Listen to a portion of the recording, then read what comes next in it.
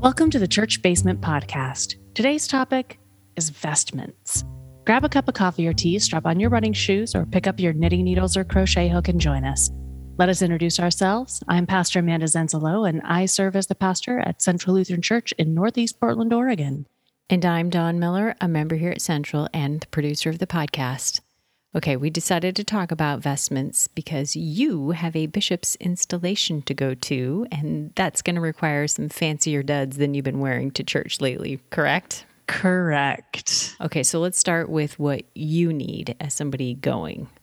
Yes. So for folks who are unaware, my friend Megan Moore has been called to serve as the Bishop of the Sierra Pacific Synod.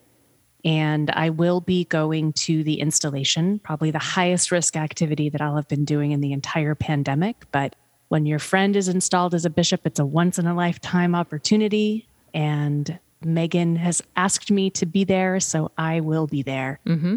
And I would say for me, as a general run-of-the-mill clergy person who's going to be there, I will need my alb, which is a robe, and my stole.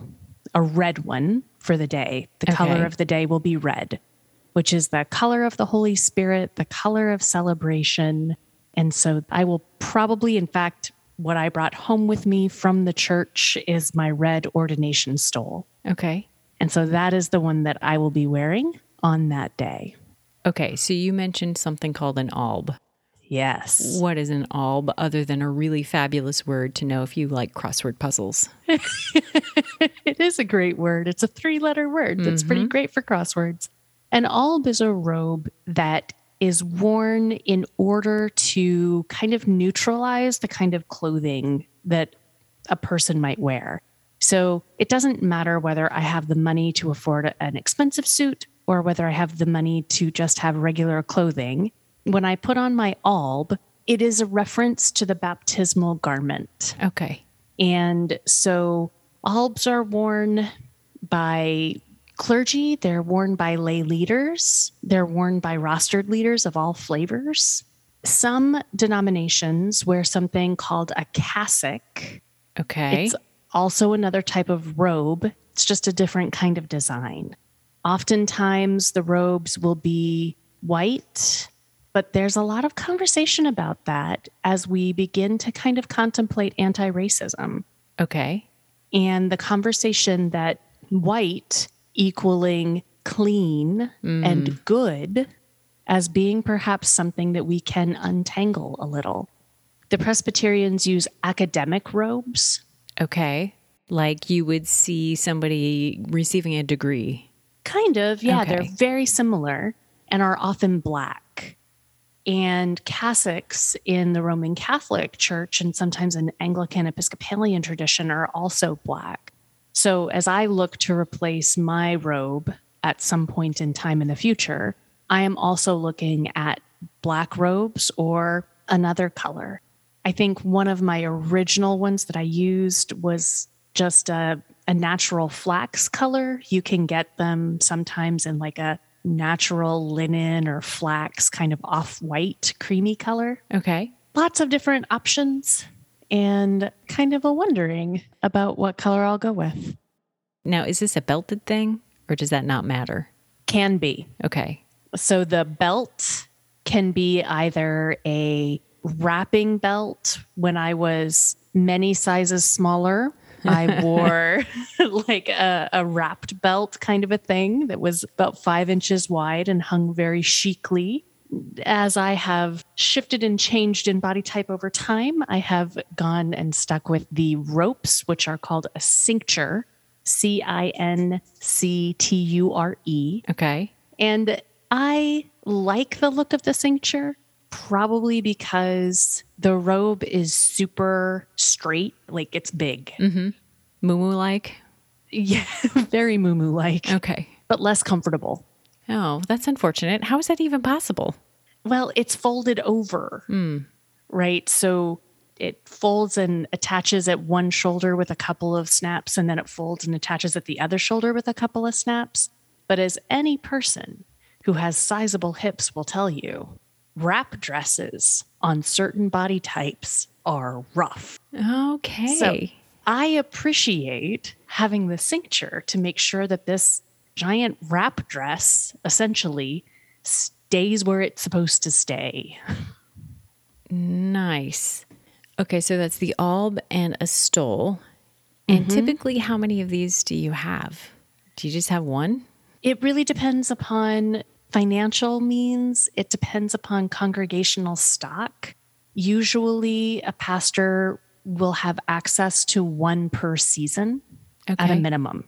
So either a congregation will have them or a pastor will gather them across their career and have a different one for each color of the church season year. And we're talking stoles here, correct? That's stoles. That's the scarf type thing that we wear on a Sunday morning. The stole is given to rostered leaders at their ordination. A deacon's stole hangs crosswise.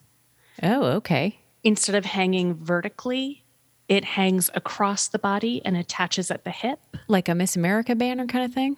Yeah. Okay.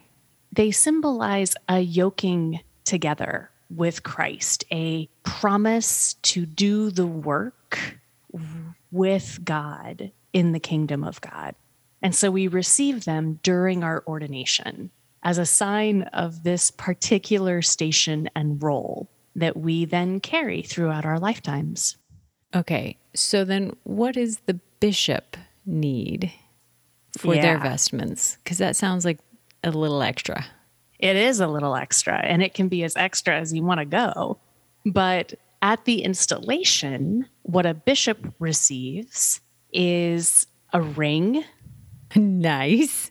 For their hand, if they choose, but a ring to symbolize the responsibilities, the large pectoral cross, and it is larger than the average cross. Okay. Larger than the average pectoral cross, and often will have amethyst in it. Okay. Why amethyst? Amethyst is purple, and purple is the color for bishops. Aha. And some have said historically that it is a cleansing stone, a stone that will help to keep the spiritual wellness of a community in good order. Whose responsibility is it to buy or give this to the bishop? Well, the pectoral cross oftentimes is owned by the synod and passed down from bishop to bishop. Okay, so it's something that the Sierra Pacific Synod would have gotten who knows when and just keeps passing from bishop to bishop. Exactly. Okay. Exactly. And the same here in Oregon and in other synods. There is one cross that is kind of officially the synod's pectoral cross for the bishop to wear. Okay, I'm guessing the ring is similar? No, the ring actually is individual. Not all bishops want to wear one. Not all of them choose to. But historically, it has been that a bishop would wear this ring, oftentimes with, again, a purple stone. Mm-hmm. And I believe historically that the bishop's ring was worn on the right hand middle finger. Okay. I'm not 100% certain on that, but I think I'm recalling that. And this, again, is that kind of daily reminder of your role, your responsibility, your commitment. Like the pectoral cross is larger than a normal one because as a bishop, you're not just representing a congregation. So if I wear a pectoral cross, I kind of wear it as a representative of the congregation. But bishops represent a lot of congregations and a lot of people. And so to wear that cross and remember, you represent a lot of people. The actions that you take, the decisions that you make, the ways in which you interact in the community, all reflect back on all of those people. And so some of these symbols are great opportunities to have reminders of that as you live into that office. Interesting. Okay, is there anything else that we're missing? Oh, there's more. There's a fancy hat. Oh, wow. Okay. There's the mitre. So the mitre is a hat that bishops wear. Now, bishops wear stoles as well, and they wear an alb, they wear a robe, but that's all part of being an ordained leader. So the mitre is a separate piece that sets them apart. So the mitre is a peaked hat with some tassels in the back. The tassels in the back actually symbolize the Hebrew and the Greek scriptures. Okay. So that's the hat. It's a thing. I'm guessing made for each individual bishop, so it fits their head. I don't actually know. I do know that Bishop Megan's is specifically made for Bishop Megan. Okay. To fit their head. Yes. I'm absolutely. also guessing, knowing the Lutherans the way I do, that this mitre doesn't come out very often. I think it depends upon the synod and the person and how high church you want to be. Okay. There's lots of places where it feels strange maybe to have some of the pomp and circumstance, but there are other places, cathedral-esque, where it makes sense. Would not be out of place. Not at all. And to go for it. I think that it's a personal decision how you want to interact with these. The final symbol that is particularly for bishops is the crozier, which is the staff. Okay. That looks like a shepherd's crook. And so those are, again, another item that are often passed down from bishop to bishop. They belong to the synod. They belong to a specific group. They're actually collapsible so that they can go in luggage as you're traveling, right? Like they break down. But the crozier staff is another piece, another symbol that is a part of the pieces that are received during a bishop's installation. This is fascinating. I've been to the installation of the bishop of the whole thing. Oh, the presiding bishop? Mm-hmm. Really? And that was so many years ago, I can barely even remember it. Well, our presiding bishop will be present for Bishop Megan's installation, as well as for the installation the following day in Southern California when the next bishop is installed. And the presiding bishop presides over these installations. Yeah. As somebody who grew up Catholic, it did not seem out of place to me to see all of what we've been calling sort of the pomp and circumstance of the whole thing. Yeah. And there's more. Like there's the big chasuble, and very likely Bishop Megan will have a chasuble on when they preside at communion, because we are going to be at a cathedral. We will be at Grace Cathedral. And so the purpose of the chasuble during communion is that in a place or time where you have a lot of clergy in one spot, and you might be far away from where they are, only the person who is actually blessing the communion food puts on a chasuble. And so you can see from the very back of a cathedral who it is that's doing the blessing, because they have the great big giant half circle all over themselves. I mean, when you think about it, going back centuries, right? Yep. What they have developed to help give anybody in the way back visual cues for who's doing what, and the acoustics that have been developed over the years, it's pretty remarkable. Exactly. Given what little technology they had at the time, how they just made it obvious what was going on way, way up front. Precisely. And through symbols, not through writing, because many people couldn't read. I mean, it's the same reason they had stained glass windows, right? They were teaching you the stories of the Bible. Exactly. And so same kind of thing here, where the chasuble will be worn by the person who is presiding over communion. And stoles will be worn so you know who the pastors are. And stoles to the side, you'll know who the deacons are. And the mitres will be on so that you'll know who the bishops in the room are. And it helps to kind of give the visual cue as to who does what in what situation. It can be truly beautiful and fascinating. One thing that I've learned, because my sister and I are working with Megan to work on the vestments for their installation. This was actually part of one of my questions, is who can make these things? Can anybody make them? Yes, anyone can make them. They take skill. They're not always easy. A basic stole, I was able to make basic stoles when I was in seminary. So I've made some, like the Lenten stole that I wear is one that I made. So there are some basic patterns and some basic ways to create them. But when you start getting into artistic stuff. Well, and a mitre is not for the faint of heart. if No. you're just a, newbie seamstress. Yeah, no, it really isn't. And my sister is a really gifted milliner in some ways. She's made so many gorgeous hats in her lifetime. Mm-hmm. And she took on the miter project for Bishop Megan. And the patterns that are out there, they're not real clear. I guess not. They're not real obvious how to make that. So there's some definite skill involved. And of course, if you want to head into embroidery or if you want to go into those areas, that's a whole other level of artistic flavor. Mm-hmm. Now, my sister, who's an amazing seamstress and who's made several of my stoles, she agreed to help create the miter and a stole for Bishop Megan for this installation in conjunction with the Latinx community from the Sierra Pacific Synod. One of the churches that ordained Megan way back when was St. Mary y Marta.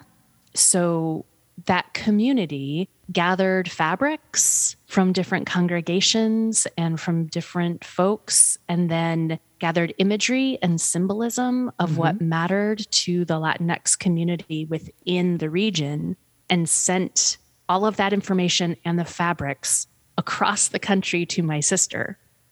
Oh, wow.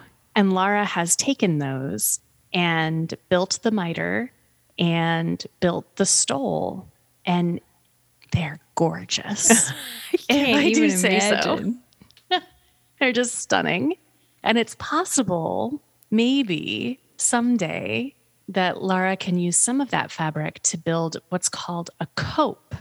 And this is something I learned about in this whole process, working with my sister and supporting her through the vestment process. Okay. The cope is the really big, cool, fancy cape thing.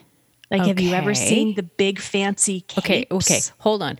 Chasuble is a thing that goes over, and it's colorful or not colorful? It is colorful. Okay. The chasuble will match the vestment color of the day, and it's like a giant half circle. It's actually, when you lay it out, a chasuble is a full circle with a place for your head cut in the center. Okay. Yep. Now, a cope is different. How? A cope is different because it's actually a cape.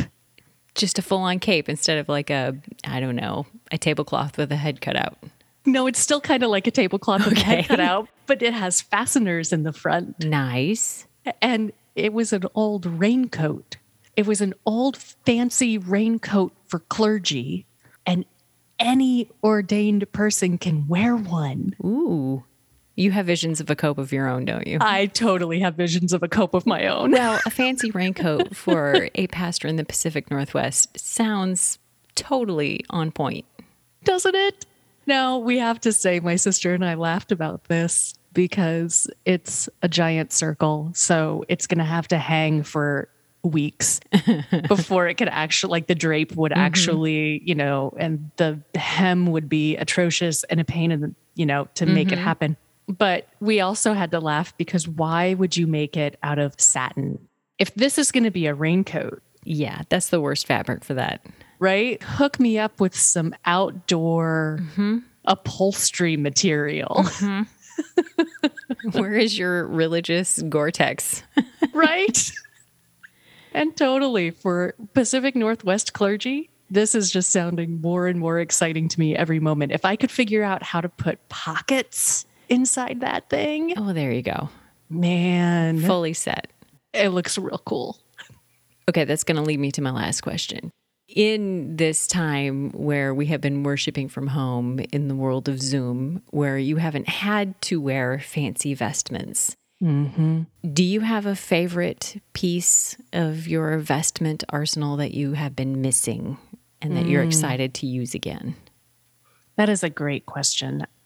I actually really do like wearing a robe because it does mean that no matter what I wear, no matter what I can afford at any given time, or no matter what I do or don't have access to, that it evens things out in the end and it levels the playing field. And so I really do love preaching and presiding in a robe.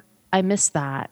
And I do miss my stoles. Partially because I am super spoiled to have Laura my sister, who makes incredible liturgical wear and absolutely stunning stuff that I love to get to show off, but partially because they also tell the story. Our stained glass in our sanctuary isn't of images, it's color, but my stoles tell stories. And I do miss getting to wear them. I do miss both of those things. Excellent. Well, thank you, Pastor Amanda, for taking the time to help us learn a little more about vestments. I look forward to sitting down with you another week on another topic. As do I. And if you are curious about vestments, want to know more about various and sundry things, go looking online. You can find some fascinating images out there. If you see anything you are particularly intrigued by or want to learn more about, or if you find something that made you laugh and you want to share it with us, send it on to podcast@centralportland.org. We'd love to see it. In the meantime, until we are back in your ears again, remember, God loves you, no matter what.